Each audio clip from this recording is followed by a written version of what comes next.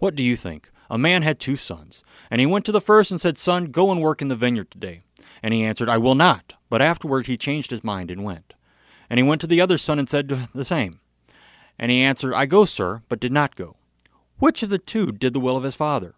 They said, the first. Jesus said to them, Truly I say to you, the tax collectors and the prostitutes go into the kingdom of God before you. For John came to you in the way of righteousness, and you did not believe him.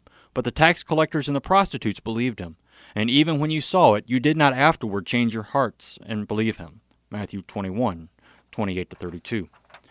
In this short parable, Jesus contrasts the chief priests and the elders with the tax collectors and the prostitutes. The tax collectors stole money even though God commands, Thou shalt not steal. The prostitutes sold their bodies for money even though God commands, Thou shalt not commit adultery. Both groups did exactly what God told them not to, but Jesus says they will enter heaven before the religious. The religious were those who studied and enforced God's laws while not practicing them. They wanted everyone else to believe that they were doing God's will when they refused to listen to the commands themselves. The kingdom of God is all about faith. Working in God's vineyard is having the faith to believe He will provide for you as He did for Adam and Eve in the garden. John came baptizing for repentance. The tax collectors and prostitutes flocked to him because they believed his message of forgiveness. The chief priests and elders chose to argue. No one has ever argued someone into the kingdom of God.